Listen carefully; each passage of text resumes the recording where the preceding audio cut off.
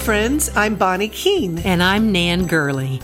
Pull up a chair and join us for a kitchen table conversation. We'd like to invite you to explore the lives of the women of the Bible. We know we're going to find encouragement and the faith we need to keep going. And there's always a place at the table for you. Here we go.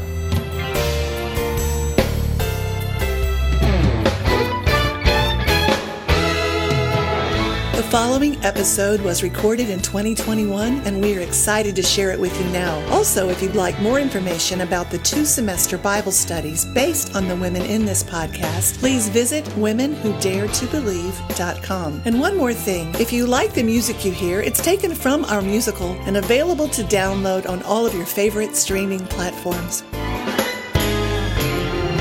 I'm Nan. I'm Bonnie. We're women who dare to believe. We are endlessly fascinated with women of faith who stood against the odds and trusted God and lived victoriously. And we wrote a musical called Women Who Dare to Believe and a Bible study based on these women's lives. In the musical, we play 21 women from Scripture, and we spent so much time researching these women that we just had to write a 2-volume Bible study to go with the musical. Well, it's now 2021. And after all of us have been adjusting to life after a worldwide pandemic, one of the things that Nan and I chose to do along with the study and the musical is to start this podcast. So welcome again to Women Who Dare to Believe podcast. We look at different women every time in Scripture to see what we can discover about her that made her tick and why her story is included in the Word of God. I love this woman we're looking at today. I love all of them. But because she was thought of as a harlot, a whore, and what God did with her life is just fascinating. And it's so encouraging. And I saw this thing today that went rolling by on one of those good news, like things that make you that make you laugh. Oh, give me some of that. We can all take some of that. There's this precious little girl who's just started to learn how to write. Literally, she's just so proud of herself. And she's smiling at the camera, and she's got these beautiful curls, like dark curls. And she's holding up her whiteboard, and she's had her marker out. And she's drawn all the people, stick people in her family in the little house. And she wrote I, and her words you can barely read. I love my, and then she went, whore family, exclamation point. Like, she's grinning, and underneath it said, she almost got it right.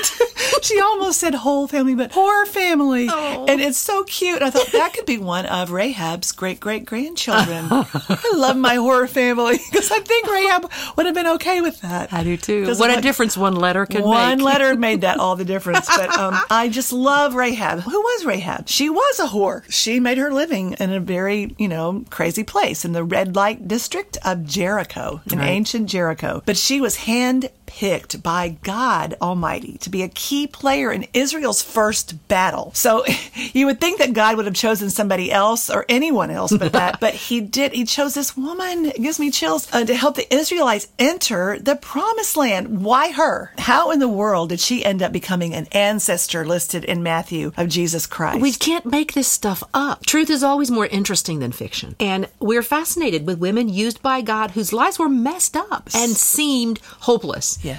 Dear listeners, you know the kind we mean, the people that we call losers, the ones we would not pick for anything except what? Shame and condemnation? The kind of people we think God would only choose for punishment, but obviously God doesn't think the way we do. No. Thank goodness. I mean, Rahab steps into the pages of history and throws all of our self-righteous attitudes literally out the window.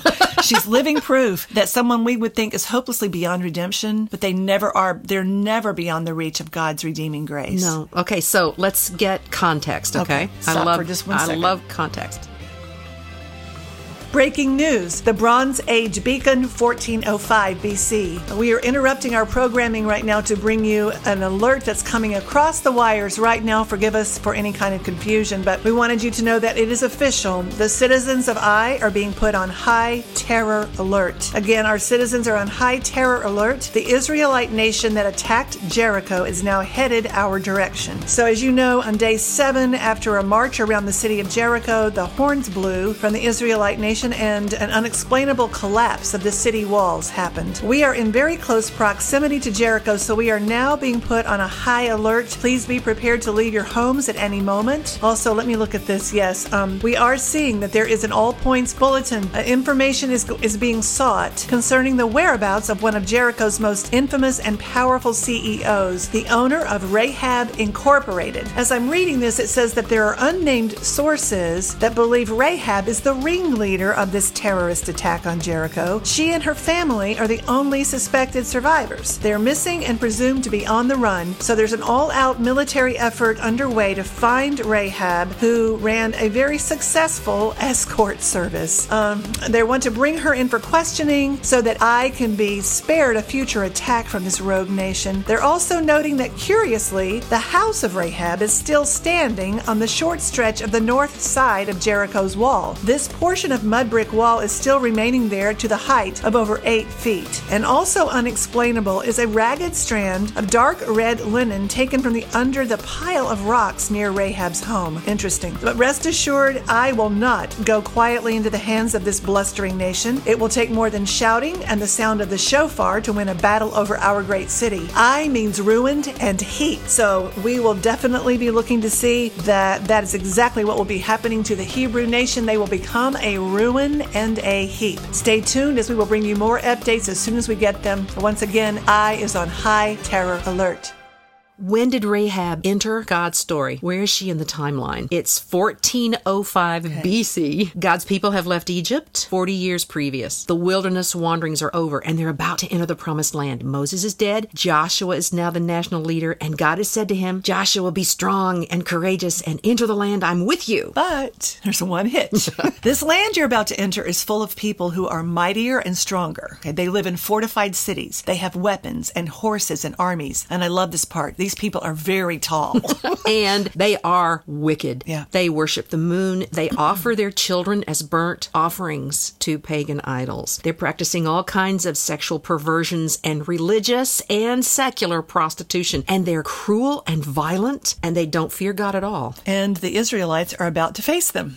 Yeah. So they stand on the edge of the land, and they get really nervous. What do they do? Do they move forward? Are they going to all be killed if they do? So Joshua, as you said, was their leader. He decides before they do anything, they're going to send 2 spies into the city of Jericho as his first move so that these spies can scope out the situation, maybe see exactly what they're up against. And Jericho, the city, was 6 to 7 acres in size. And it was the oldest city in the world. Wow. It was heavily fortified by 2 walls that encircled the city. And this double wall thing made them feel invincible. And I'm sure they were in a lot of ways. And this double wall is fascinating to me. Let's picture this. There is some green space between these 2 walls. There's enough space for people to live. Okay. I'm picturing it kind of like tent cities. But we looked this up when we were doing the writing the Bible study, and I remember seeing the pictures. But how high would it have been? Like, well, I don't remember how high the walls were. They were high enough so that an enemy could not scale them easily, and they were high enough for houses to be built and attached to them. Okay, so huge walls, double walls. But people are in between the walls. They're living between them in houses. And this is where Rahab lived. She lived in this cramped, kind of claustrophobic space between the outer wall and the inner wall. Wow. And this was a ghetto. Okay, so the poor people live there. The poorest people. This is not prime real estate.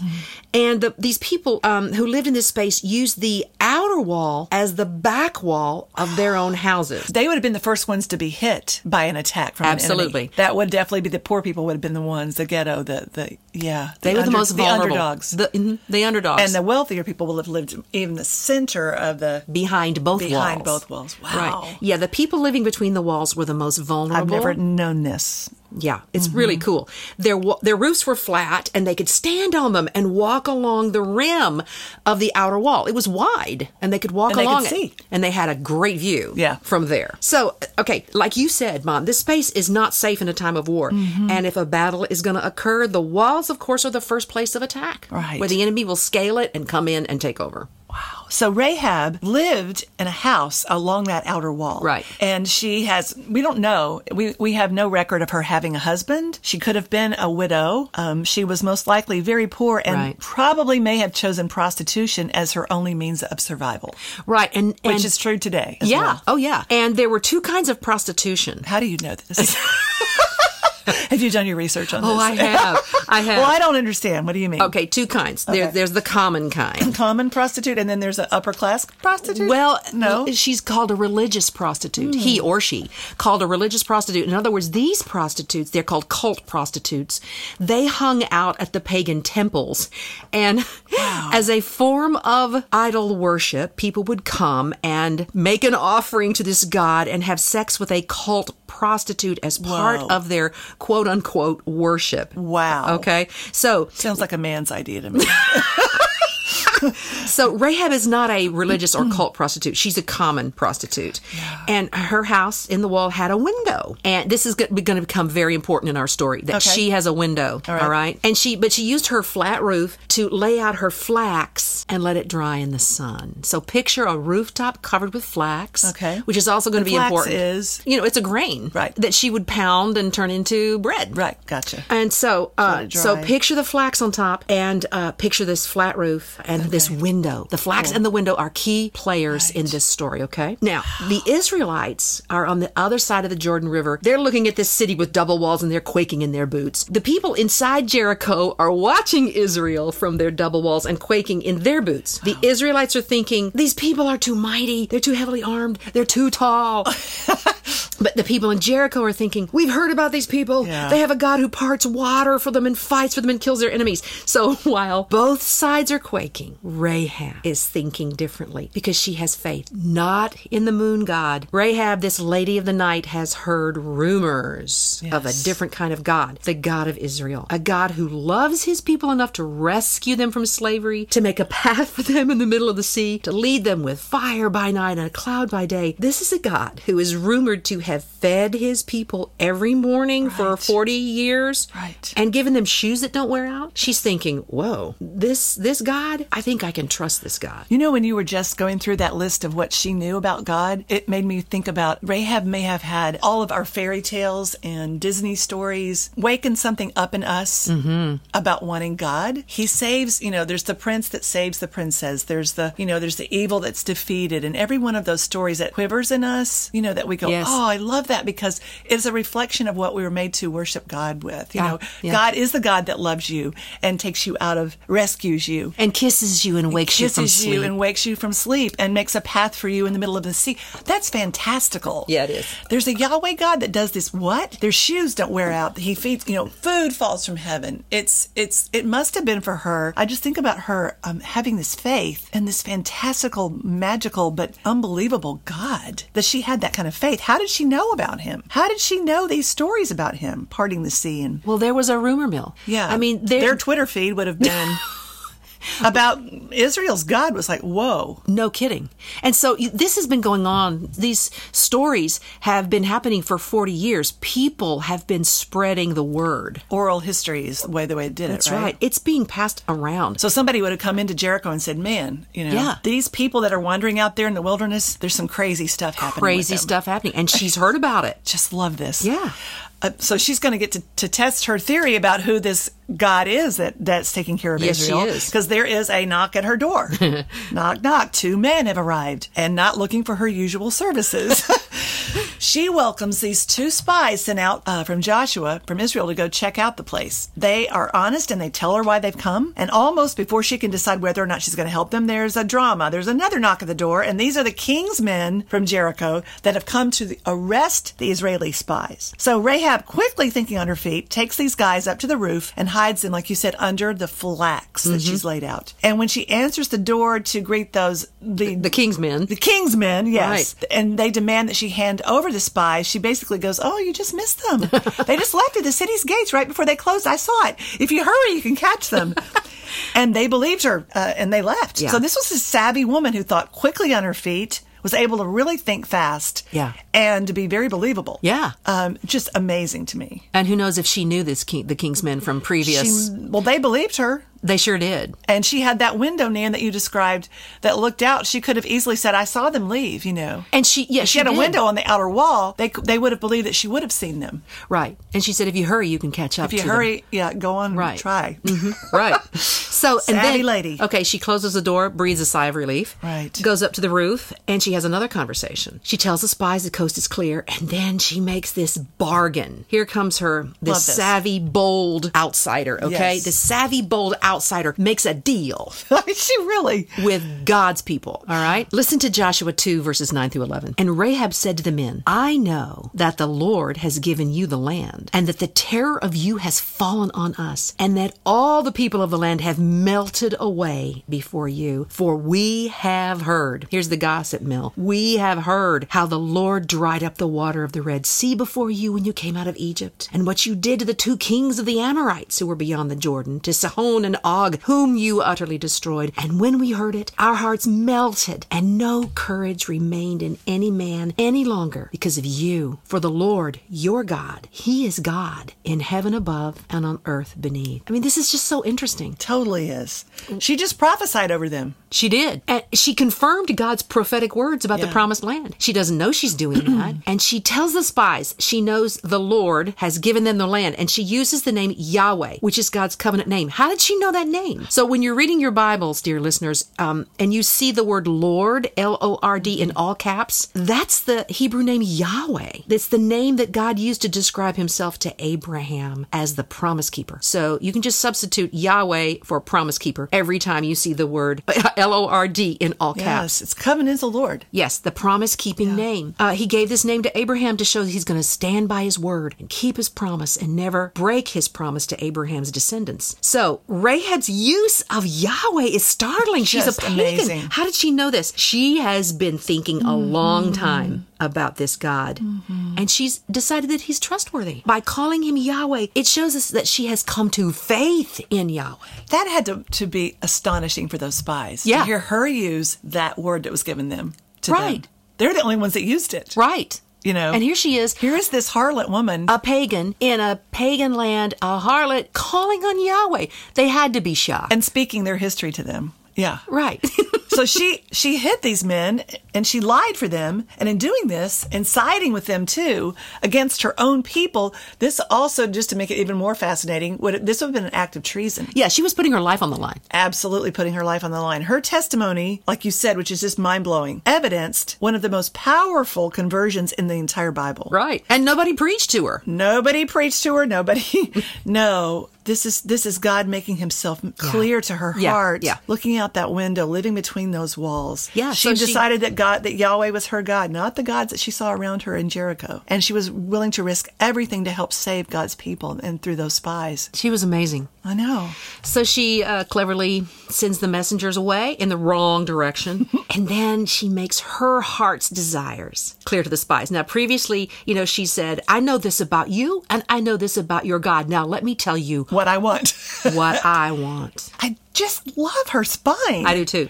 And in the following verses, she makes them swear by Yahweh. By His name. By His name, that since I have dealt kindly with you, you will deal kindly with me and my whole family. And you swear to me that you will save my father and mother and brothers and sisters and deliver us from death when you come take our city. That is such a bold request. Yeah. For all of us who live in a time when we hear that feminism is new, it is not new. This is one of the strongest women I could imagine ever. And in her culture, she would have been just trash. She would have been looked at from any culture. Right. Living a life where, I guess, for her body, selling her body would have been an ongoing danger, and she could have had all kinds of diseases she was opening herself up to, or being killed for any reason. Right. Or prostitutes, abused. Definitely abused. Just abused and abused. Yet this woman was clearly knew who she was, apart from that shame and that danger. And I wonder, Dan, if she was looking out her window, she said that their hearts melted in them of fear, but I wonder if her heart jumped a little bit with hope, like there come Yahweh's people. people. Yeah.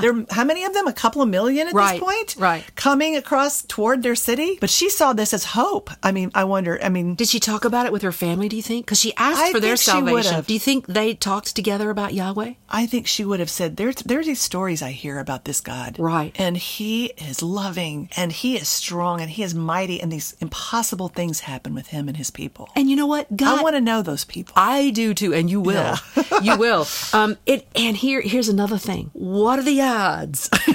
I know that. Yeah. What are the odds of these spies coming to the one person of Jericho who believed in Yahweh? That was not random. There's not one random thing in the Word of God. Not one. And to the least likely person that you think he would lead them to. That's right. Rahab, the whore harlot. Right. Who loved God. Yeah. Loved God. God is sovereign. And had the boldness to say, I want to be part of your community. Right. I'll do this for you if you'll do this for me. And my family. Yeah, she could have known state secrets, Nan. Oh. You mean from Pillow Talk? She could have known pillow talk, state secrets. She could have been sleeping with important men in power in Jericho. The Jericho guards went to her house. She must have had some kind of reputation. Okay, what were the spies? city? What were the spies there to do? What do we know from the word that they were there to do? They were there to check out the strength of the city, to look at the walls, I guess to see who was inhabiting it. What else? Yes. They were going to report back to Joshua. This is how hard it's going to be, right? Right. They're seen by folks on the street. They're noticed. Yeah, they as were being noticed. Outsiders, right? Right. They're seen coming to Rahab. They're seen going to the harlot's house. But not for the reason most men usually did. No. And this great act of boldness in which, like you said so well, she reached out from her conversion. She reached out for salvation. Yeah. So not only does she want to be physically saved, which would have been just one thing, just get me out of here. She wants God to be her God. And it's like she says, I want what you have inherited. Oh, yeah. I want what I've heard about you inheriting. I want this God who is all powerful and protects his people. It's so beautiful. It is. And to the credit of the spies, they don't deny her. They don't say, no, sorry. We can't share Yahweh with anyone who's not Hebrew. This is remarkable too. They offer her what God offered them in Egypt, the covering of blood. That's beautiful to think about because she would have been unclean to them. What did they do to? They could easily say, no, I'm sorry. You're under our law. You're unclean. They offered the covering of the blood. Yeah. So what happens next? They say to her, okay, you're making us swear. We'll swear. It's a great bargain. It is. Strength on both sides. Our life for yours. If you don't tell why we've come, then when it comes about, when the Lord does give us the land, we will be faithful to you. Oh, and so much faith. Yeah. So as we said, the back of her house is part of this outer wall of the city, and it has that window. Here comes the window. She lets them down by a rope through the window. I wonder how far they had to drop before they hit the ground. I would love to know what this was like. I know. And so as they're leaving, they say, I picture them one leg out the window, one leg still in. Right. They say, basically, here's what you have to do. You have to tie this cord of scarlet in the window through which you let us down, so that when we come to take the city, we'll see all our soldiers, all our people will see this scarlet cord in the window, and we will spare everybody in your house, but you have to keep everybody in your house. They can't go out in the street. You'll be safe if you stay in this room with this red cord hanging from this window, okay? And she says, well, the symbolism is huge. It just blows me away. And basically she says, you got it. Okay. It was a done deal. According to your words, so be it. And so she sent them away and she tied the scarlet cord in that window. Why this red cord? Why? What's the symbolism?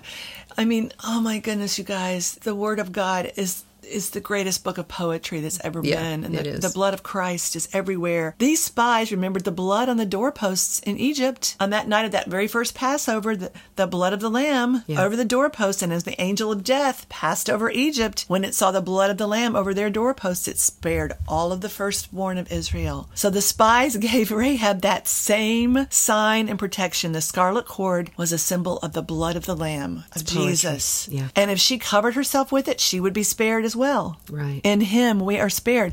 So she hung that cord out the window of her house on the outer wall of Jericho. And when death approached the people of Jericho, the scarlet cord spared her and her family. The blood on the doorpost in Egypt and the scarlet cord in the window foreshadowed the blood of Christ on the cross, which was given to protect all of those found in him. The poetry Profound. and the symmetry, the symbolism, all of it. It's the symmetry. It's right. stunning. Right word. It's stunning. There's nothing random in Scripture. Nothing random. God is the ultimate poet. So she helps them escape, and she lets them down from her window by a rope. And then, can you imagine the spies going back and say, okay, guys, when you see a scarlet cord fall from this same window, this household we will save when God gives us the city. Right. Yeah, when they got back, it's interesting to think about, how people would have reacted. When they went back to camp? Yeah, I mean, they're safely back. They give the report. The people are like, yes. But then they go, who? She who? What? I mean... Okay, all right. Rahab is the what? You went to whose house? So, okay, let's use How did you know? Yeah. That's right. Let's use our sanctified imaginations for a moment. Okay. So when the spies escaped and they go back to Joshua, what do you think would have been the response from the Hebrews after the battle? The response from the Hebrews that after the battle, a prostitute was going to come live with them? No. Mm-hmm. I mean, okay, if you're a woman, can you imagine how this info would have been huge fodder for gossip? This is unthinkable. This is unthinkable that God would have them delivered by a prostitute. They had to be saying, you did what? You knew where to go? And she did what?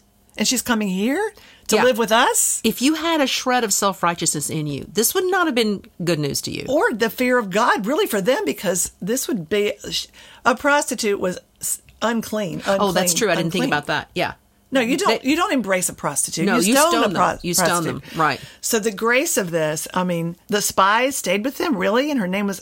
So they stayed at a harlot's house. Can you imagine what was said to these guys? Yeah. Or the wives of the spies. The wives of the spies. Perfect. At home that night. Please tell me there is somewhere else you could have gone.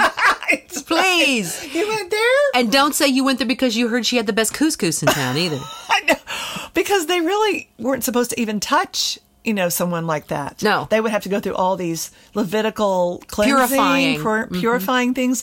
The implications are huge here. Even if they brushed up against someone in a crowd like this, they would have been unclean and unable to go into the temple. Exactly. Let's see. Yeah. So if you come back and say we're gonna take the city over, and the way we're gonna do that is because of prostitute, and we're bringing her to live with us, she's gonna come live with us, would have sounded like the spies had lost their mind. But do you know what this is a picture of? It's a picture of God saving the nations. Absolutely. Jesus said, "My house shall be called a house of prayer for all nations." So this is a picture of God bringing in the Gentiles. Amen. In the future. It's another picture of the poetry of God's salvation. Absolutely. It's just beautiful. So when we think, it makes me think, when we've lost sight of how deeply we all need grace, and if we have those moments of self-righteousness or pride, we don't want to go there.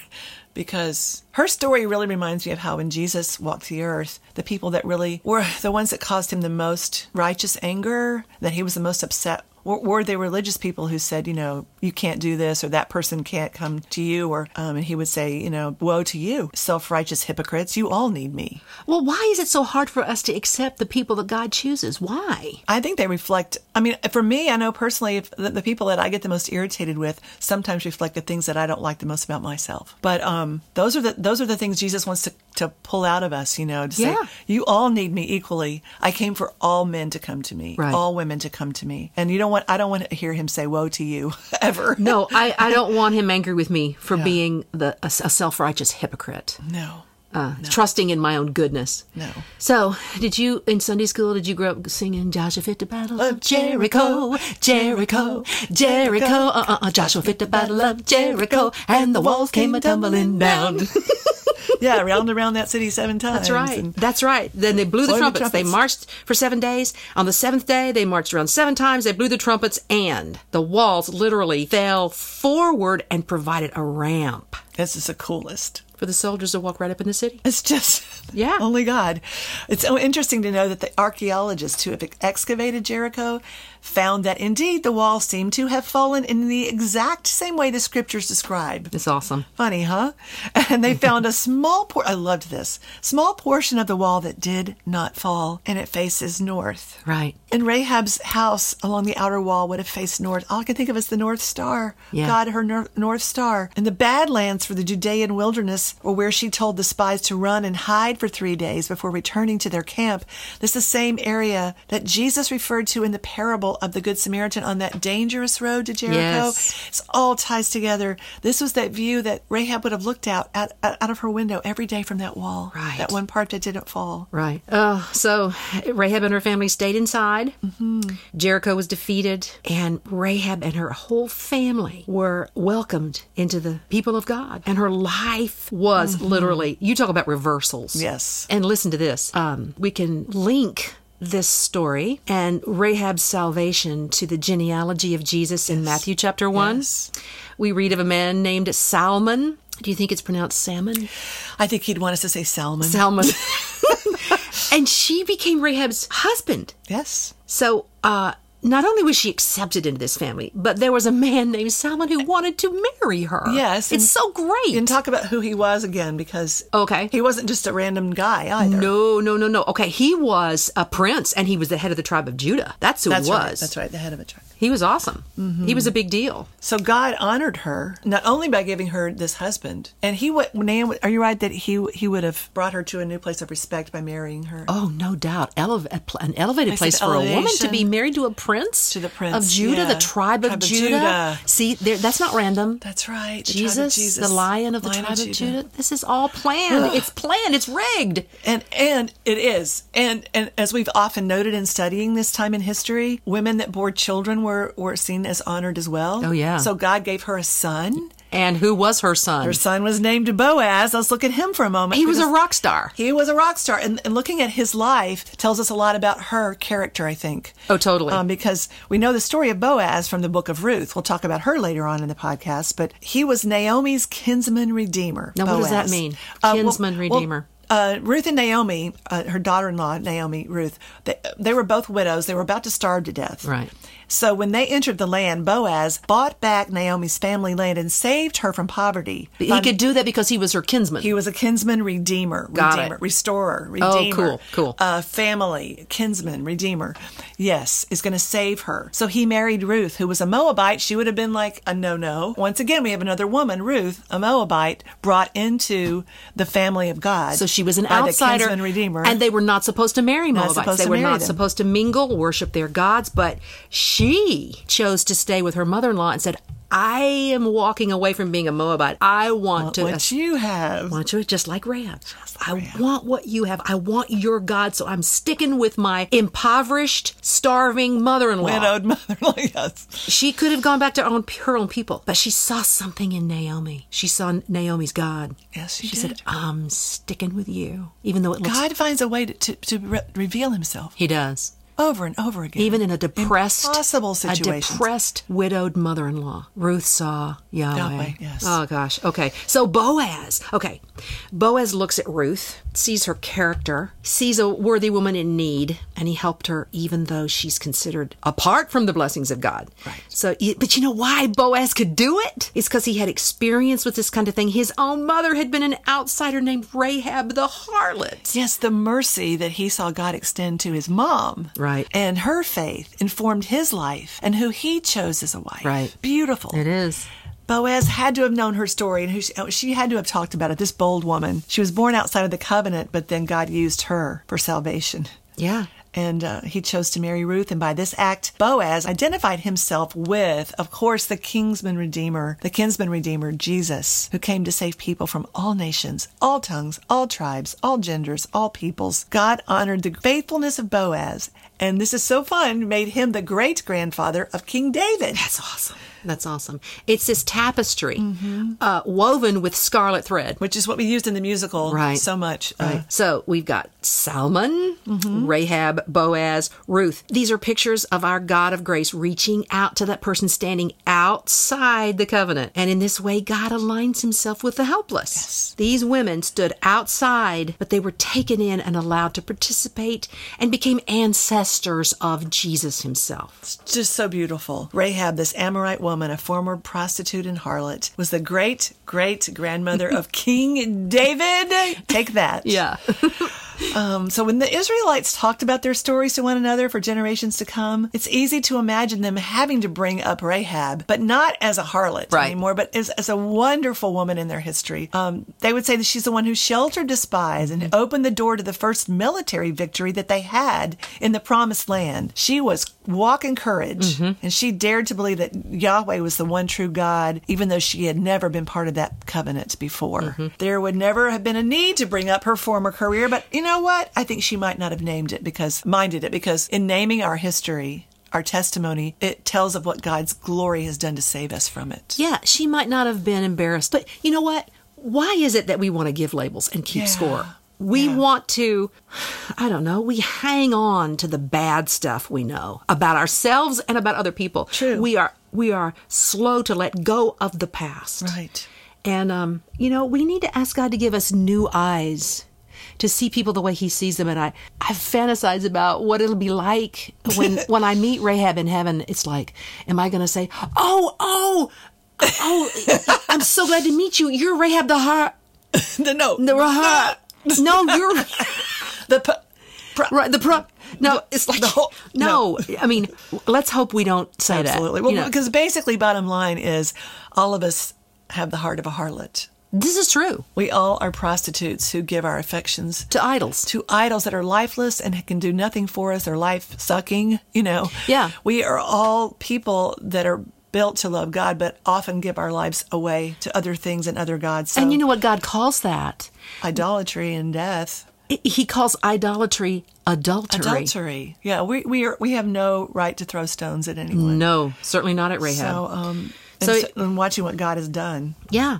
So we can say, if I have trusted Christ, my past is covered. Right. Just like Rahab's, I have been given new life, a fresh start. God never leaves us where we are. Yes. He's into reversals. Yes, He's is. into shaping and refining us till we look like Jesus. And he did it for Rahab, and he's still doing it now. Yes, he is. Every minute of every day. Amen. I mean, especially for any of us who have that, secret place that we know of in our life that we think, I wonder if the blood covered that. Yeah. Her story really teaches us never to write off anything in ourselves or anybody. Right. Never to lose hope for anyone, no matter what their life looks like or what how they condemn themselves. Right. God looks at the heart, and he is a God of a classic reversal of what looks like a destiny to turn it around to his good and to his salvation. Yeah, I mean, Rahab, living in a ghetto, between the walls, she would have been our least likely to succeed nominee. It's the truth. Yet she saw God as her deliverer, and she didn't have any idea that her heart's readiness to receive Yahweh would place her name in the genealogy of Jesus, the King of Kings. I mean, she could not have dreamed of this destiny back in that Jericho brothel. But it's the character of God to turn a desperate situation into a display of stunning mercy. Absolutely. I'm thinking of the scripture in Ephesians that says he wants more for us than we can ask, dream, or imagine. Think of her looking out the windows on the worst nights for her in the wall and wondering if she could ever find that love of that God she'd heard about. And what he had for her was way beyond just finding his love. It's like, let me just birth my son through your lineage. Much more than we would ever imagine. So, okay, if I'm in the thick middle of a desperate situation in my life, what am I supposed to learn from Rahab here, Bon? If I'm longing for deliverance from something, if I'm longing... He knows it. For a reversal in my life of a sin pattern or a desperate relationship that's just not changing. What do I take from Rahab here if I am looking out a window at the bad lands of Judea and thinking, where is Yahweh in this moment? What am I supposed to take from Rahab? Or do you think you're going to have to work your way? That's, a lot of us feel I've got to earn it. Right. This is a perfect story of saying no one earns my favor. I see you, I know where you are, and God's saying, I give the grace for you to have faith to believe. And I'll give you more than you dreamed. And I'll give you more than you dreamed possible.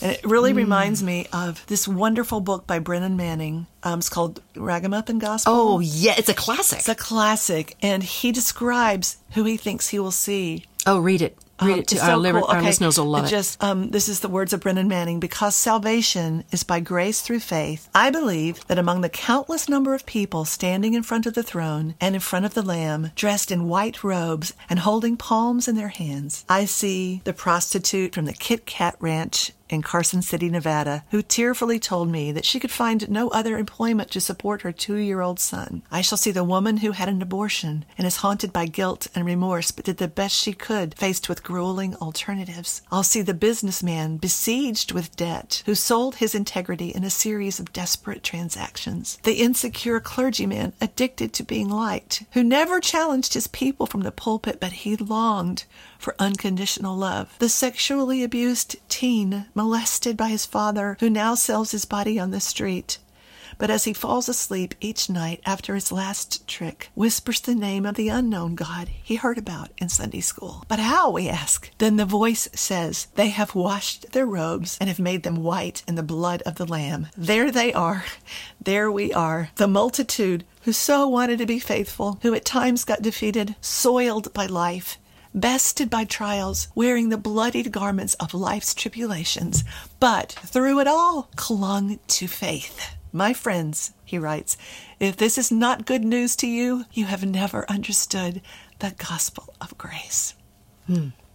Rahab reminds me of the gospel of grace. Folks, if you want this book, it's Brennan Manning's book. The Ragamuffin Gospel, Good News for the Bedraggled. So, dear, precious women who dare to believe, if you feel that your faith is not enough to please God, remember Rahab's mustard seed of faith. And her works were not, there were no works.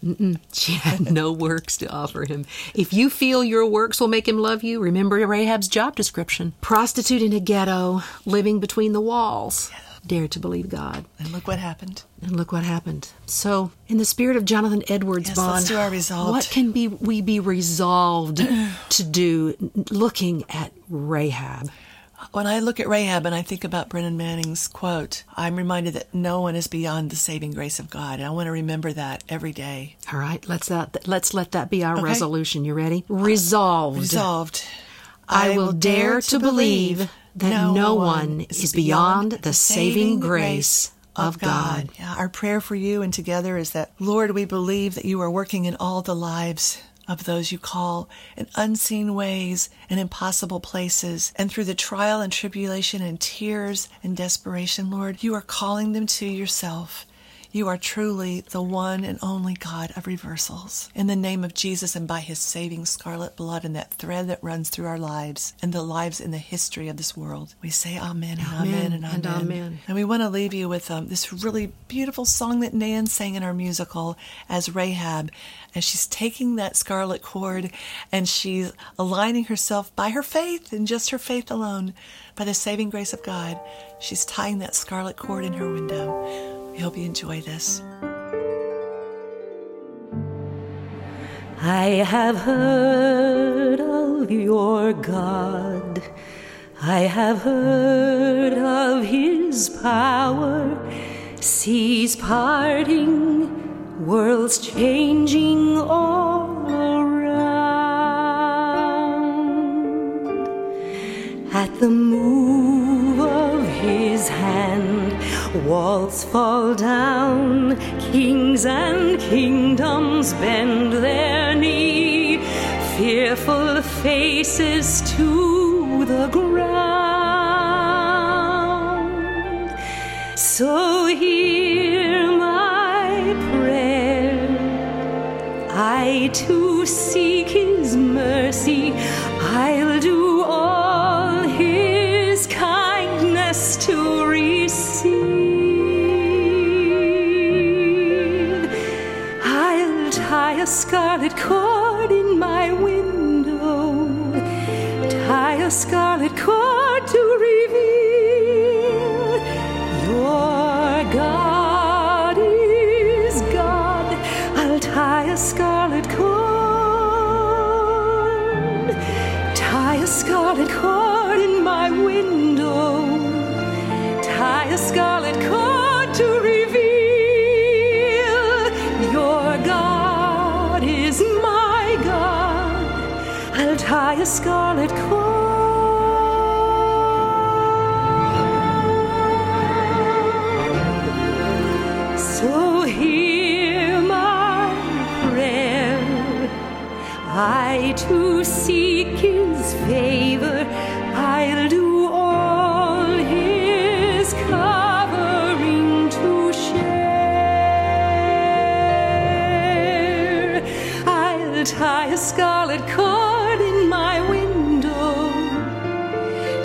scarlet cord to reveal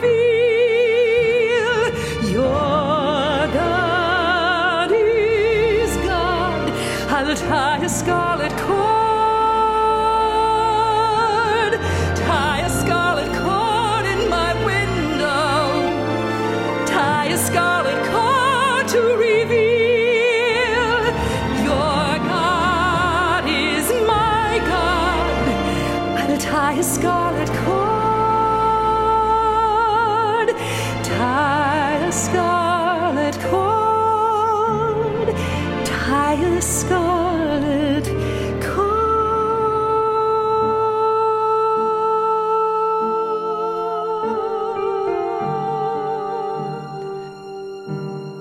to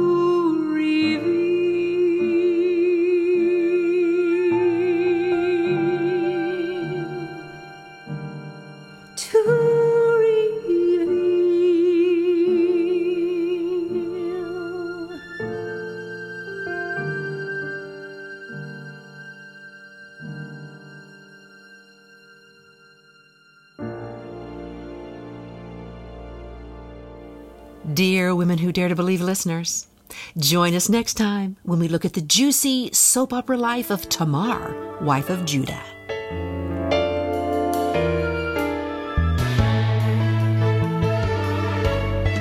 If you like what you heard today, follow us on Facebook, Instagram, and Twitter at Women Who Dare to Believe. If you'd like to know more about our Bible studies, our music, and performances, check out our website at womenwhodaretobelieve.com. We want to thank some special people whose help made this podcast possible. Thank you, James Hollahand, the brilliant producer of our musical. And thank you, Michelle Marciata, the editor and producer of this podcast. And thank you, Wayne Gurley, for helping us from the very beginning to make this dream a reality. And thank you to the best audience anywhere, Women Who Dare to Believe.